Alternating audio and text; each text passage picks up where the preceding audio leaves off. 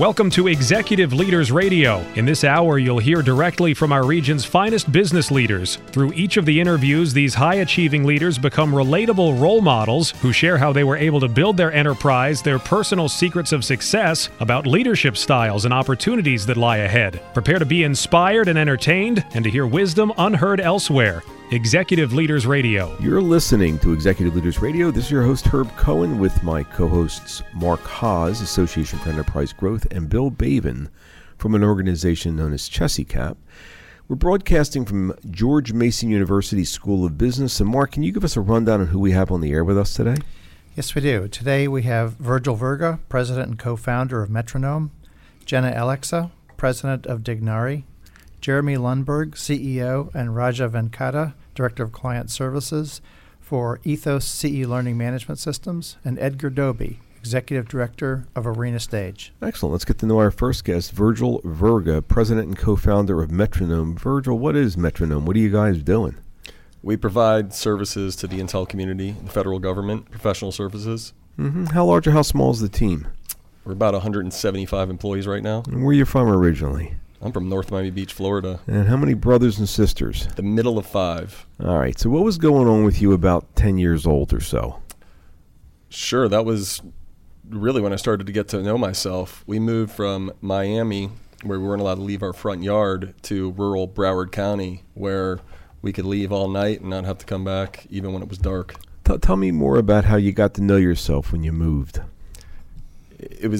Around that time, my brother, who was 5 years older and a mentor, he was off becoming a teenager. So I had more time to myself, and being able to roam, through the Everglades and canals, and literally catching alligators and going three-wheeling through the mangrove swamps and watching some crazy guys bite the tops off glass bottles. Mm-hmm. It gave me a perspective of knowing that I have the ability to choose what I want to do, how I want to do it, when I want to do it, and who I want to do it with. Well, what's that have to do with building this organization, which is now, I think you mentioned it was 175 people, and you're a co-founder. What did you learn at 10 that you're using nowadays? Well, in the company and being the owner for myself, it's always been hard throughout my life to answer to authority. And I like that time alone. I like being able to be off by myself and create. And within the company, my role is I have all the autonomy that I need. I'm able to create. I'm able to bring ideas and new things into the company and see how it shakes out. And I don't have to complete it. Mark? So what was your role in a group of friends growing up? Sure.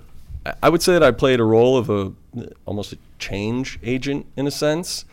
I was a guy who would wear something different or play a new band or a new idea for something for us to do, and folks would look at me strange, but 9 months or a year later, they'd be listening to those bands. How big was the group?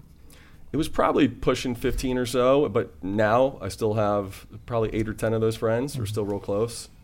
15's almost like a small company. It sure is. Who plays the role of change maker and trendsetter in your company? Well, coincidentally, that happens to be myself. Okay. And you also have to have long-term friends. I mean, these are friends. You have half the friends now that you had then. That's amazing that you've maintained those relationships. What's that have to do with your building the business? I've got friends and wives and folks that I've known for 15 years that work at the company for us that helped, that beginning charter of the company. You're all about relationships. Mark, didn't you have some question about a film or something? What was your favorite film growing up? One of them was Stand By Me, without a doubt. How so? What did it struck you about that? There was a group of friends that were about my age at that time, and they went off without their parents, and they had an adventure, and they got to make the decisions they want to make, and and either suffer or be happy with the consequences. Mm-hmm. Have you seen the film recently? It's probably been about 5 years. If I could recite the whole thing now. Bill, what are you thinking? So Virgil, you mentioned that you wrestled and had a very influential wrestling coach when you were young. Tell us a little bit about that. Yeah, Coach Brian Smith, he's currently at Missouri. He's been there for 20 years, and he's cranked out national champs and world champs in wrestling, and I was lucky enough to have him for a couple of years in high school, and he taught us what it was like to suffer. What do you mean by suffer? essentially to push yourself to a place where you never thought you could go physically, and then what success you get from putting yourself through that. And how did that help you today? Well, there's a lot of business owners in this room, and I wake up actually 3 months into starting the company, I realized what a panic attack was. Tell me about that. I was laying in bed and I couldn't fall asleep, and my wife had been asleep, and my chest started fluttering. I wondered what was going on, and I realized what my brother, who's also an entrepreneur, was telling me about several years back. And how did wrestling help you with that?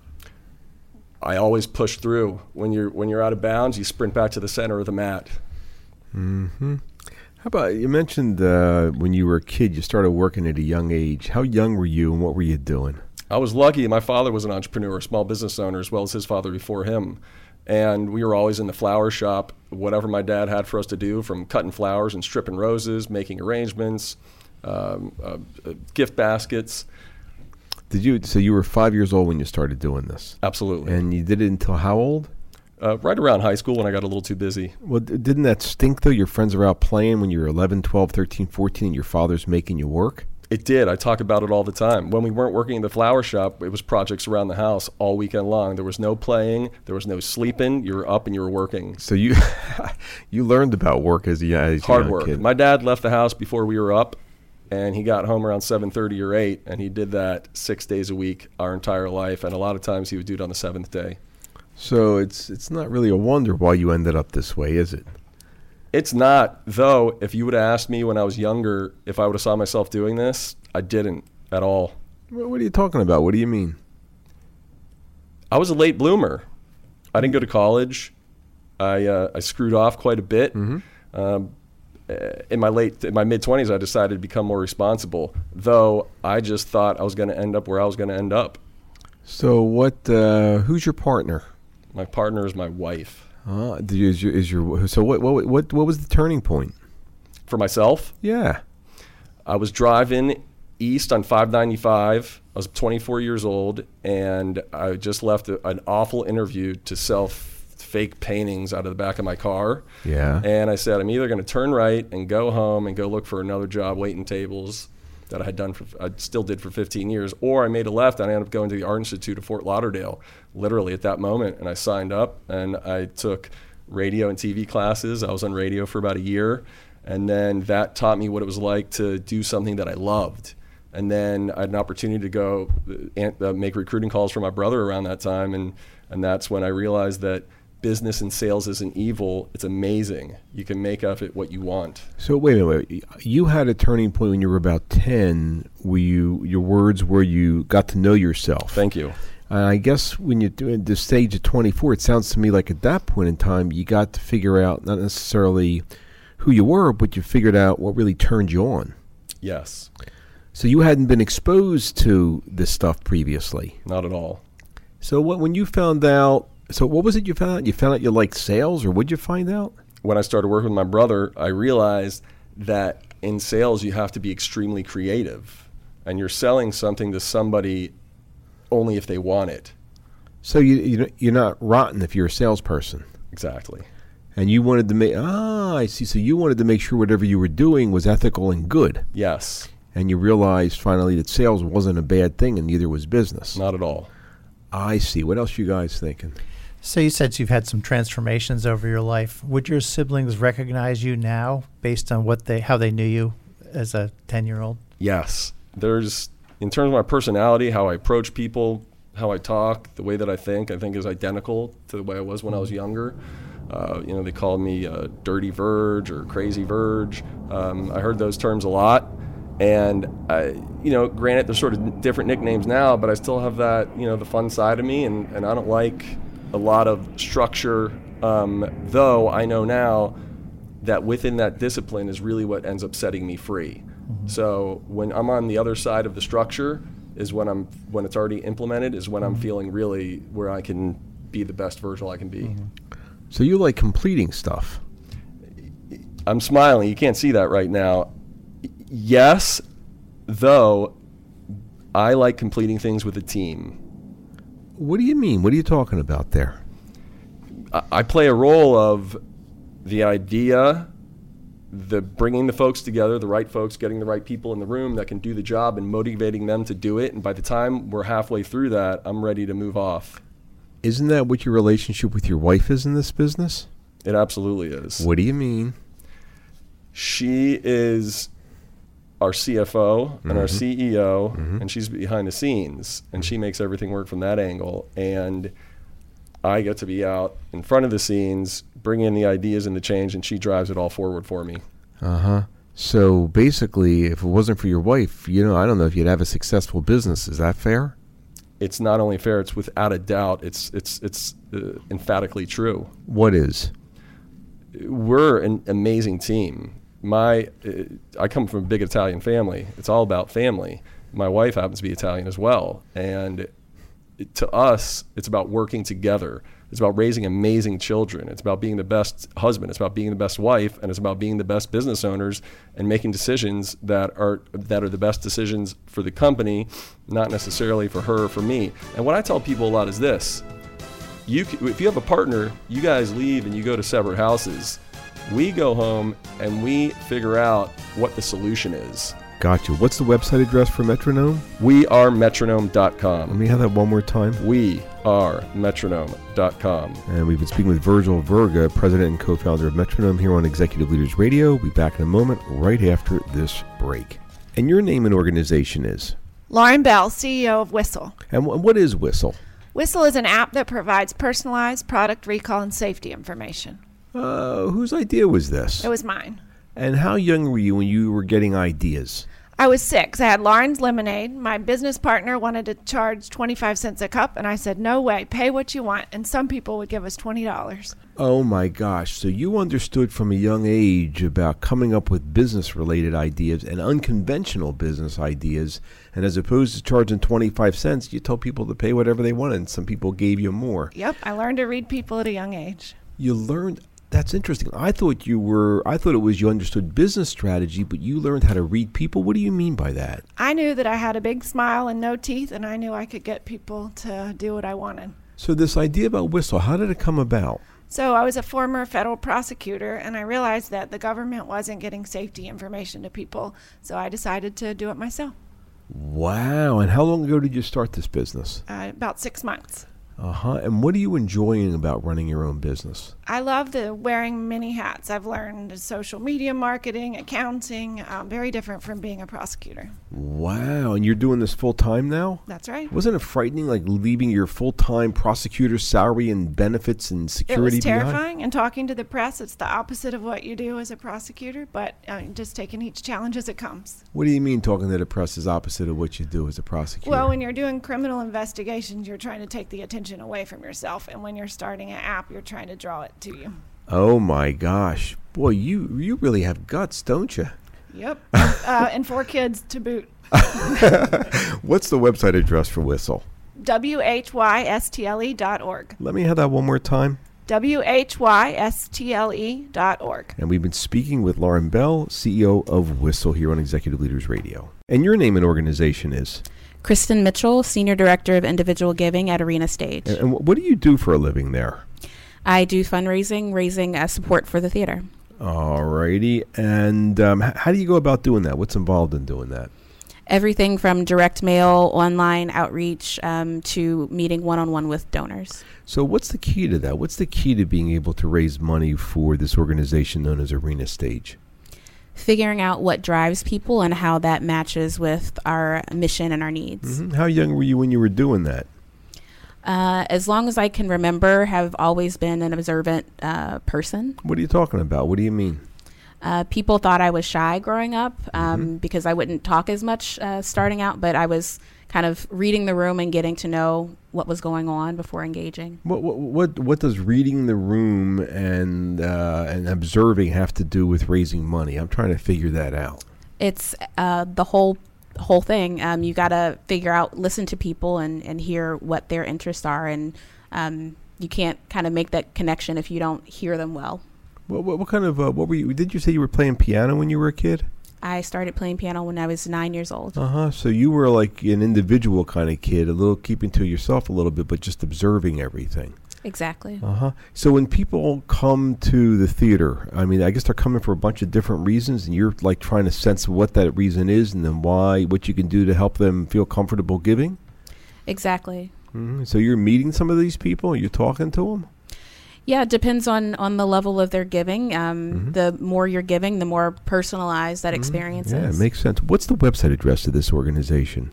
Arenastage.org. Let me have that one more time. Arenastage.org. Arenastage.org. We've been speaking with Kristen Mitchell, Senior Director of Individual Giving at Arenastage.org. We'll be back in a moment right after this break.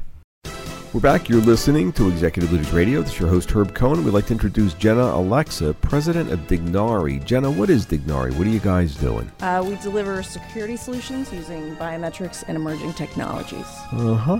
And how large or how small is this team? Just over 60 people. Just over 60 people. And where are you from originally? New Jersey, Asbury Park. How many brothers and sisters? Just one sister older.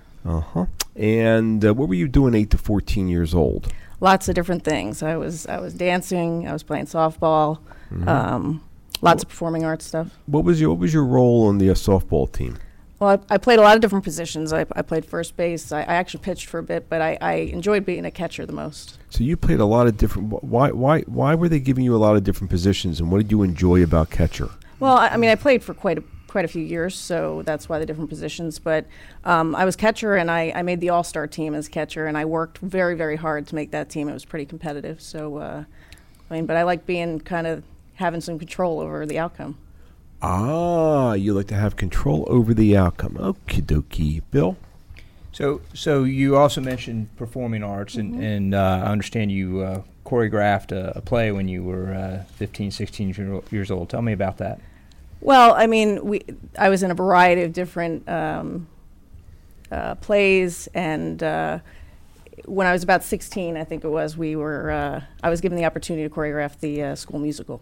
So. Really? So does everyone do that? Is that easy? No, well, it's not particularly easy. I mean, it wasn't Broadway either, but it was something I wanted to have control over the outcome of kind of how well it went. Was it a big play? A lot of people? Yeah, it was. I mean, it was the school musical. What was involved in choreographing the school play when you were 15 or 16 years old? Well, we had to coordinate, No, talk about I had to what? What'd you have to do? Well, I had to come up with the routines for the different acts. So you had to figure out everybody's job description. I mean, role. That sounds about right. Yeah. Does that have anything to do with what you're doing nowadays? Sure. Like what? Well, I mean, obviously, we're a rapidly growing small company. I've had people with me that I've worked with for the last 20 years, but we've been in business for 5. Is it possible one of the reasons they've been with you so long is because you figured out where they fit and what turns them on? Well, I think I surround myself with people that have different strengths than me, right? And along the years, we've all worked together, and you come across people that have. So you're comfortable working with people that are better and different than you. Absolutely, I think. And you're good at figuring out where they fit. It's the collective strength of the team that makes the best product. Is that what was going on with you choreographing this play when you were 15 or 16? I don't know about that, but it certainly helped me learn that along the way. Well, were there other kids that were 15 or 16 that were choreographing plays in your school? I don't know about that. Why'd they ask you to do it? I think I asked to do it. Oh, boy, you really do like taking control of the team, don't you? Next question, who's got it? You said when you were 14, you had a job as a waitress? Actually, I started out as a counter girl at the Homestead Restaurant in Ocean Grove, New Jersey, which was really a prep job.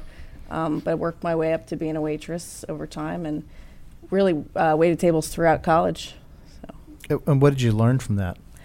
I think everybody could benefit from being in the customer service industry. I think you learn about people. You learn about how to anticipate what people need, when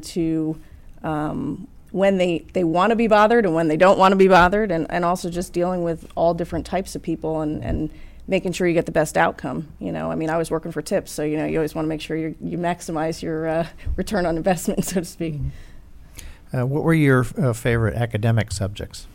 I was best in probably math and science, but I also really loved art and other artistic fields. And I think one of our colleagues here talked a little bit earlier about how math and creativity and coding kind of go together, and that's kind of what led me to being in the field that I'm in.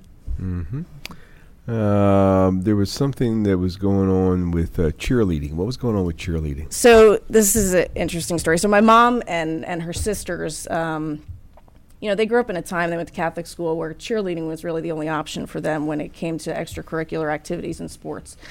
And so they were a little bit disappointed when I decided that I really wanted to be a cheerleader. And what at the time maybe they didn't understand is that it was the most competitive activity for girls. I think it was like 12 to 16 folks made the team, and like 300 tried out.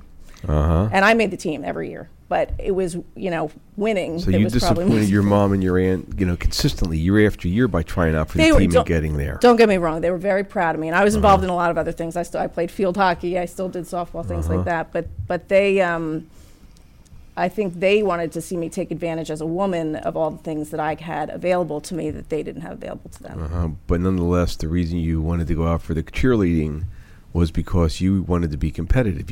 I wanted to be the best. What are you talking about? You wanted to be the best? Well, you had to work very, very hard, and you had to put your head down, and that's kind of my parents always said, if you want the best outcome, you put your head down, you work hard, and by the way, that's going to give you the most confidence in yourself too, right? All right, so what's that have to do with building this business known as Dignari? Well, I didn't always know that I was going to start my own business. I knew I was going to be successful. I used to tell my parents I was going to buy them a big beach house in Manahawkin, New Jersey when I was a kid. And yeah. But I think I gained the confidence to start the business. Wait. How old were you when you were telling your parents this? Oh, I was like in junior high. Did you mean it? Of course I meant it. My dad still asks me when it's happening. Well, you raised his expectations. I mean, you got to deliver what you sell. You were in the service business, weren't you? Yep. Mark, didn't you have a question about the family or something like that? Yeah. How important is family to you? Tell me a little bit about your family. Well, I mean, it's everything. So, I mean, my parents always used to say, your friends will come and go, but your family will always be here. And I am a grandchild and great-grandchild of Irish and Italian immigrants. My great-grandmother on the Italian side had 12 kids. She lived to 109. They each had at least 5 kids. I've got so many cousins, and they all stayed pretty much in the same area, by the way. What's your reputation amongst your cousins? I don't know. You have to ask them. What do you think they would tell me? I was in the immediate family. I was one of the youngest on both sides, and so that was tricky. I had to really maneuver because I was the one getting left out, right? So they didn't realize who you were. Well, I think we're all still very close. So. Go ahead, Mark. Do your employees feel like they're part of your family? Well, I will tell you that my business partner and I don't have a brother, but we always say he's like the closest thing I have to a brother because we really balance each other out. But when he was going to start his own business, all of our mutual colleagues said, "What on earth are you guys thinking? You guys need to get together because we have these great strengths, and we balance each other out in terms of our strengths and weaknesses." Well, how'd you learn how to work with somebody? If you didn't have a brother, how'd you know how to work with a brother? I had 100 male cousins. And the family was that close? We're pretty tight. Yeah, I mean, even my extended family. Yeah, absolutely. So, because you were the youngest, you're comfortable from coming from behind. Maybe the reason you had the confidence competing as a cheerleader, is you don't have to start off number one, but you can compete to get there. Yeah, and my sister's very successful too, and I was the little sister, so I was always looking up to her and trying to, one up her. That's interesting. It's fascinating. So, so mom and dad are still around nowadays. Unfortunately, my mom passed away. We lost her to cancer 2 years ago. Sorry to hear that. So, has your dad been to your office? My dad has been very involved in being a mentor to me and in some of the things. When he walks into your office, how do you think he feels? Well, we are all virtual, so he doesn't walk into our office actually. So we're all on client side. How's he feeling about your success? I think he's very proud. Why? About what? Well, I think that he sees that all of the values he instilled with me. Perfect. What's the website address for Dignari? Dignari.com. How do you spell that? Dignari. We've been speaking with Jenna Alexa, president of Dignari, here on Executive Leaders Radio. And your name is? Jeff Lawson. And Jeff, what organization are you with? I'm with Lakota Hotels and Resorts. And what do you guys do? What kind of stuff are you doing that's special? Well, we manage conference centers and hotels, and we're currently managing the National Conference Center in Leesburg, Virginia. National Conference Center. How large or how small is this organization? The conference center itself is 900 rooms in size, 350,000 square feet of meeting space, dining facilities for 850, exercise facility, all set on 61 acres of land. Wow, this is a large organization, isn't it? It is very large. And what's your role in the organization? I'm the general manager, and I have oversight of the property and all the hospitality services that occur. Well, what's the general manager supposed to do with this large facility? Make sure 8 executive committee members and a full staff of 210 do their daily jobs. So how many folks do you have running through your halls on a weekly basis or daily basis or annual basis? What's that look like? Well, on a weekly basis, on a full house, we'll have 900 per night, 7 nights, 6,300, which translates to about 20,000 meals a week. Wow. And your job, are you working 9 to 5, or do you end up having to work evenings and early mornings and weekends and stuff like that? No, I'd say I'm always on duty.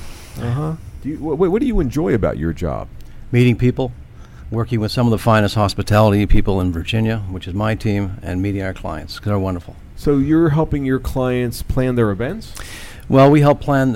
They are there for some form of education that goes on at one end of our business, and at the other end of our business, they're there for social catering events, weddings and such. So you're running a 24/7 facility, aren't you? We are. What's the website address of this organization? Conferencecenter.com. Let me have that again. Conferencecenter.com. And your name again is? Jeff Lawson. And the name of the organization? Lakota Hotels and Resorts. And this has been your Business Spotlight. I'm Tina Leone. I'm the CEO of the Ballston Business Improvement District. And what is the Ballston Business Improvement District? We work to attract, support, and connect the most compelling, creative, and ambitious minds in our region. Ballston is known as an epicenter for research and discovery.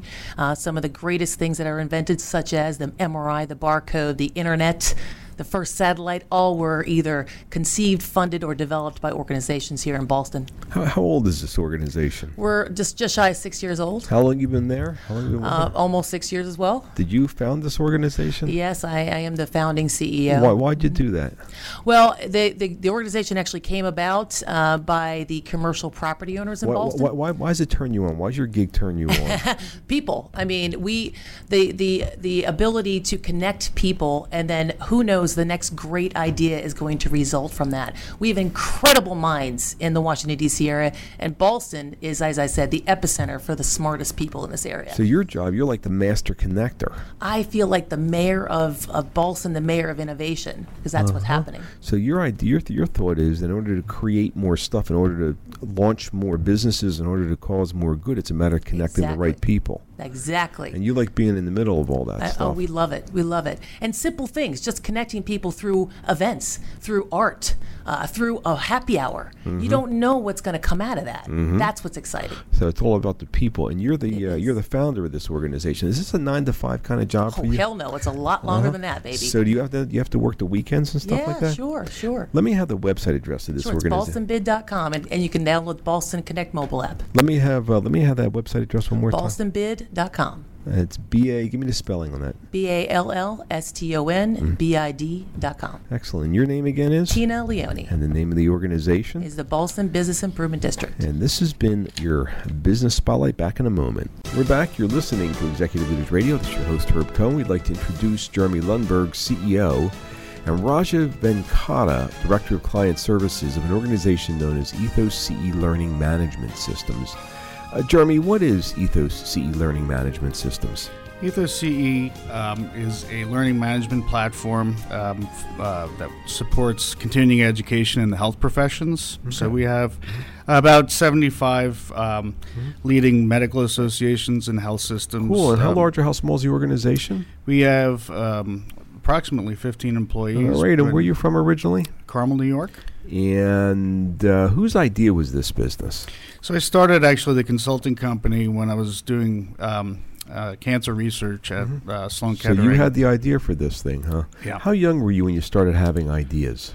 Oh, well, pretty much all of my life, I've always known that I was going to be an entrepreneur. Give me an idea of how young were you when you started having ideas or started making money? My first business was when I was 9, and it started out actually because of my father.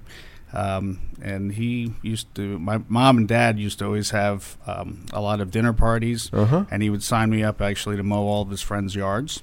Yeah. And so pretty soon, actually, I had 20 yards. Wait a minute. How old were you when you were doing the 20 yards? Probably I was 9. So at So the age I was making bank. So at the age of 9 or 10, you're doing 20 lawns. You had to be pretty organized as a kid to do that, didn't you? I did, yes, particularly since I couldn't drive.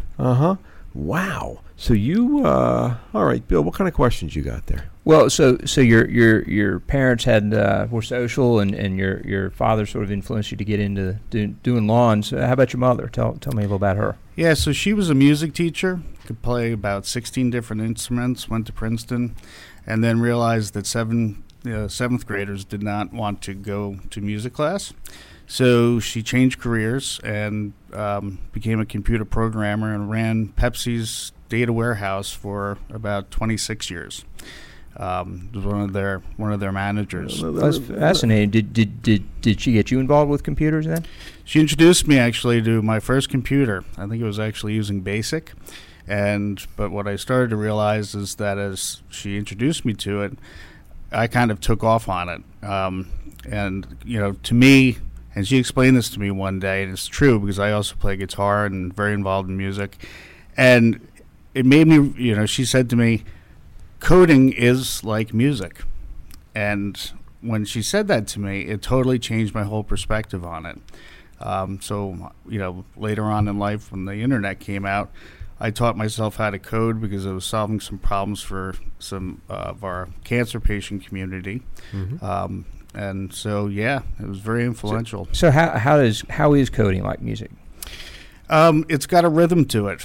It's kind of like a symphony. It's kind of how I think about it. Does it just naturally start, or is it a jumble or a mess or something that you got to deal with? In the first times, probably in the early years it was. But for me, it really it seemed very natural because I really wasn't good at reading music, but I could play guitar by ear, virtually any song I wanted to. Mark? So you had an interesting childhood. What did you see from that perspective yourself doing as an adult? I always knew I was going to be a psychotherapist, psychologist, but I also knew I was also going to be an entrepreneur. And so I did a fellowship in psychiatry and surgery. How did you know you were going to be an entrepreneur? Basically from the lawn business. And also the psychology part also came into as an interesting story is that my parents dared me to learn how to play Stairway to Heaven, and if I did, I would get my first electric guitar.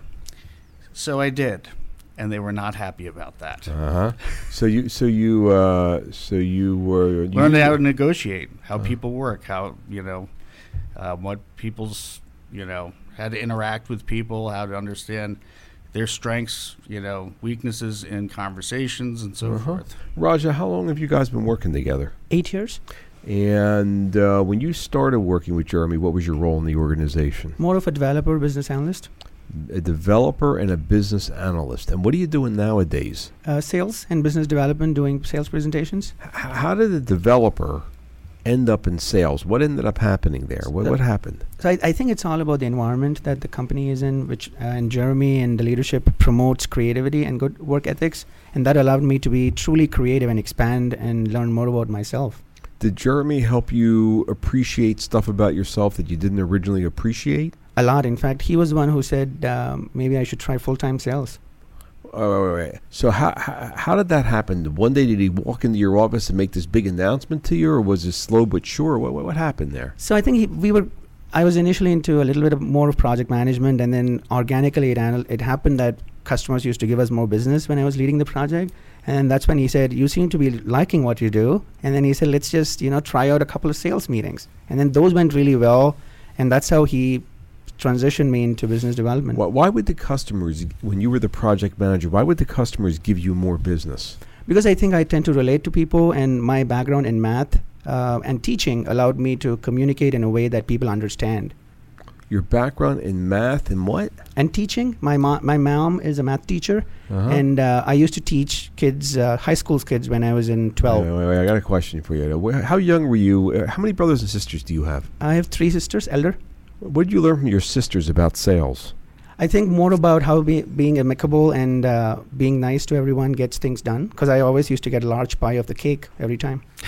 And wait, and these are 3 older sisters? Correct. So you learned what about business from your 3 older sisters? I think how to get work done with people who are elder to you and being nice to them. And being nice to people always has its own rewards. And you think that relates to your role in sales? Correct, because I think identifying with people's needs and giving them exactly what they want will help in business development.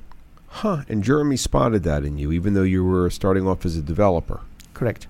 So you got a pretty close working relationship with Jeremy, huh? We do, yep. He does the initial pitch, and then I take it from there, and then both of us pretty much close the sale. How about that? So you guys seem to be in sync with your personal values. How do those relate to the company values? So what we try to do is that I personally believe that as I've gotten older, that leadership does not equate to taking credit. It's actually allowing people to make their own decisions that work for you, and granted, providing guidance, and conversations, and that's the environment that we wanted to create. I mean, we have very little turnover at our company. Most of the people have been with us for 8 to 10 years in our 17-year history. Our clients stay with us. Very few of our clients ever leave, and so, my personal goals for the company is always to reduce barriers to advancing patient care at the end of the day. And I believe that the equation to that is, or a key component of that, is educating healthcare providers on the latest advances in medicine and science. What do you learn from your clients? Oh, everything. I mean, who stakeholders are, how politics work. Every organization is different, so how you position things, what works, what doesn't. We also have a huge user community around our software, and so listening to them. We spend a lot of time listening, and that informs our product roadmap. So it may not just be what we want to do with the software, but it's also what they would like to see us do, and what obstacles, challenges, what's working, what's not working, best practices, and allowing them to have a forum to have that level of communication. So you're really connected to your clients in the markets, and you're certainly open to adopting whatever the needs are and what's coming. Absolutely. It's interesting. You mentioned earlier you were doing something with surgery? Yeah, I did my research fellowship in Sloan Kettering in psychiatry and surgery. So, and what's that have to do with your business nowadays? Well, just like, human interactions, right? So, psychology is whether you're working with human beings or how human beings interact or interface with computers is very similar. But also, too, is that, the patients that I worked with, my colleagues, they just taught me so much about life. So your nature is not to stand up front and pound your chest. I mean, in terms of the team, it sounds like your role is to try to develop your people. Sounds to me like your role with your clients is to really understand what their needs are and try to serve them. You're not a boisterous kind of individual, are you? No, I was when I was younger, but as I've matured and developed, as Raja said, is that you don't get anywhere yelling at people. What do you mean? Understanding and listening is much more important and will get you much farther than actually screaming and trying to be the top dog. By asking the right questions? Absolutely. Mm-hmm. That's fascinating. What's the website address of this organization? It's ethosce.com, and that's ethosce.com. And you're in the business of education. Medical education, yes. So fundamentally, it's your philosophy about don't stand up front, rather ask the right questions, deliver the information in the best possible. It's what your business is really all about. Same thing as your management philosophy, isn't it? Absolutely. All right, let me have the website address one last time. ethosce.com, and that's ethosce.com. We speak with Jerry Lundberg and Raja Venkata from Ethos CE Learning Systems. And your name is? Chuck Ochiltree. And Chuck, what organization are you with? The National Conference Center and West Belmont Place Event Center. And what makes this organization special? The National Conference Center was built to be the nation's premier meeting and event venue. It's not a traditional hotel. So even though we have 900 guest rooms and all the services and amenities of a traditional hotel, because of our size, we're able to deliver an environment that is very conducive to learning, development. And who are your clients? Our clients are many of the corporate 100, corporate 500, as well as because of our location in Leesburg, Virginia, we do a lot of business with Washington, D.C. Government agencies. And what do you like about your job? What I like about is we've had the opportunity to bring new leadership to the National Conference Center, blend with the tremendous service team that's built a reputation over the years for great service.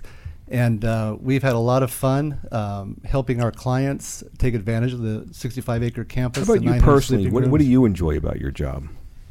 I enjoy that we've had a very, very, very successful turnaround in the 2.5 years, taking the National Conference Center from where it was in 2014 with the new ownership. We've literally doubled the revenue. And what's your role in the organization again? My role is Chief Marketing Officer. And what's that mean? Good question. It means that we're involved with branding, everything to do with the sales, the marketing, the promotion, and the business development. So you're actually going out there and you're actually involved with helping bring in the clients. Exactly, yes. And I guess the way you're doing that is you're actually talking to a lot of the clients, making sure that your services are valuable. We talk to a lot of the clients, and we do a lot of events as well. What's the website address of the organization? www.conferencecenter.com. Let me have that one more time.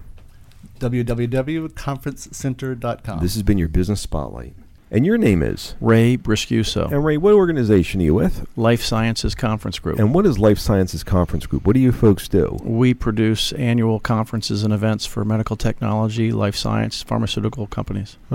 So if I go to an event, you're the folks that are working behind the scenes to make it happen? That's correct. We're the ones that make sure the food's on the table, the seats are there, soundstage and lights are there, your registration process works.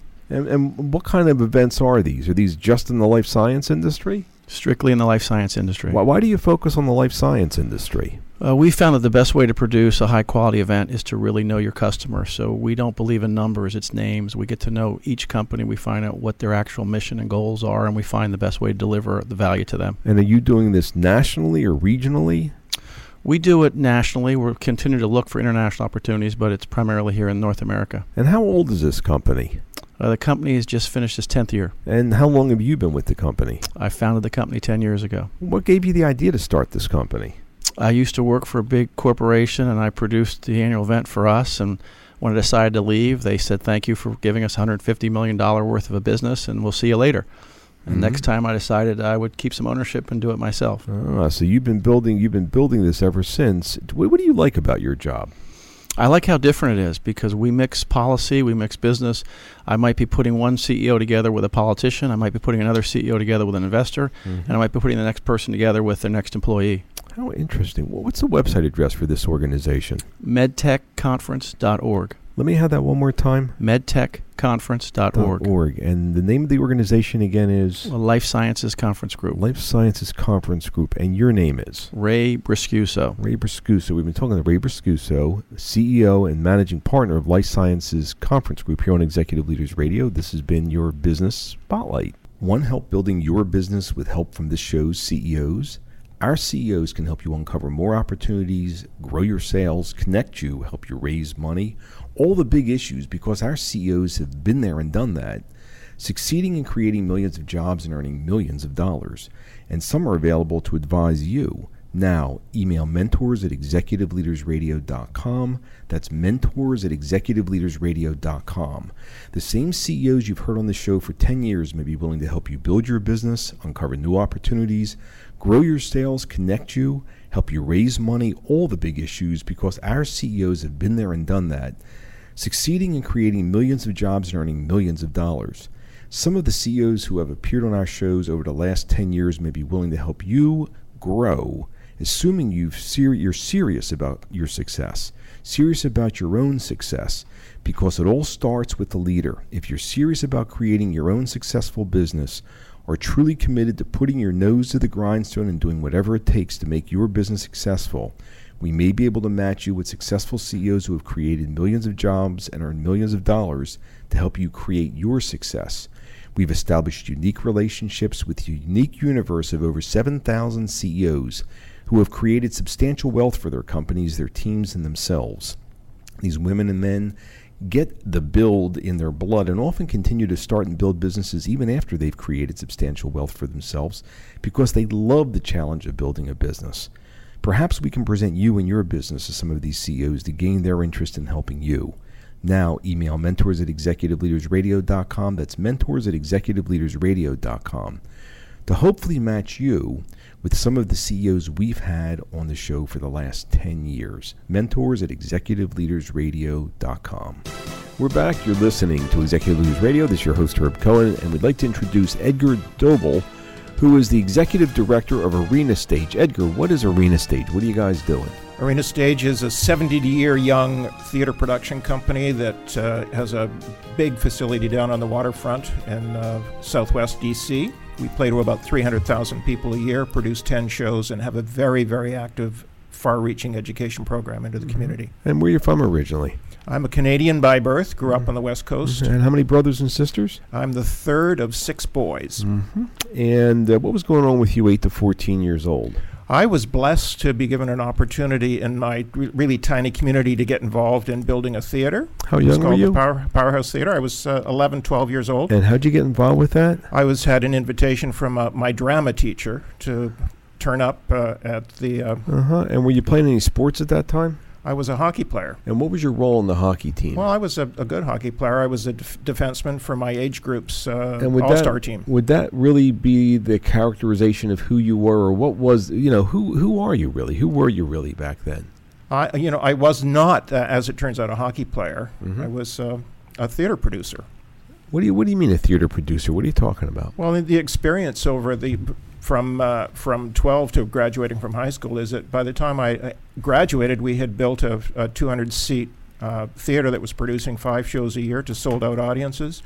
And I had played a number of roles, acting, lighting designer, but the thing that I enjoyed the most was getting to pick the plays that were going to be put on in front of the audience. So you understood, you really understand producing and running a theater. Mark, what are you thinking? So what brought you comfort as a child and adolescent? For me, it was. This gets personal, but that's what theater and storytelling is all about. It was making sure that my brother Donald, who had cerebral palsy, was living a very full and active and engaged life in the community. So it was very important for me that he was in the front row of anything I was producing. Why was that important to you? Because theater is about empathy. It's about sharing stories. It's about using the greatest invention we have as human beings, which is language. And every member of the community should be available in part and have that experience offered up to them. Wow! All right. That's what motivates me. Mark, didn't you have some other questions there? What literary or film character do you identify most with? Well, if you can't afford to go to business school, you should just watch all 3 of the Godfather movies once a year. That's what I do. I do it with my son, and there are many, many lessons to be learned in that particular story. Pick one lesson? One lesson is the centrality of family in the fact that you can't escape your upbringing. Bill, what do you think? Yeah, that's actually a great segue. So tell me a little bit more about how that theme applied to you and your siblings and your family as a child. Well, I had a mother who was a union organizer. She had 6 boys at home, and the eldest was severely handicapped. But she told us that in order to remain sane outside of the family, she had to find a way to engage with the community, and that was through a union movement. My father was a small businessman, and I learned a lot about negotiating just around the dinner table at night when my mother was actually able to get back for dinner. I imagine that's complex with a large family.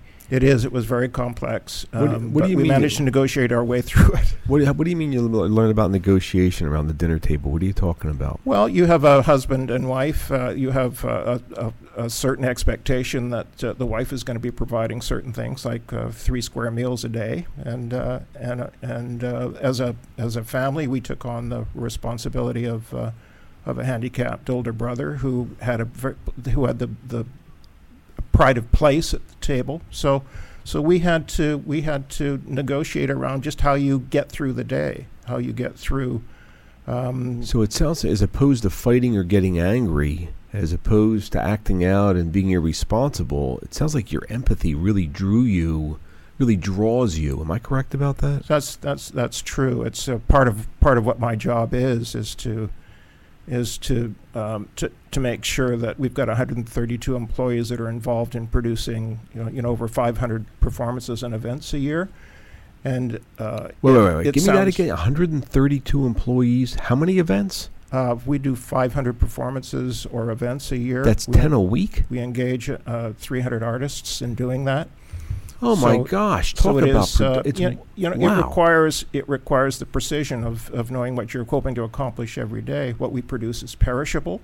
It relies on artists. It relies on technicians. It relies on audience showing up and being prepared to engage and give us their undivided attention for 2 or 3 hours a day. What do you like best about your job?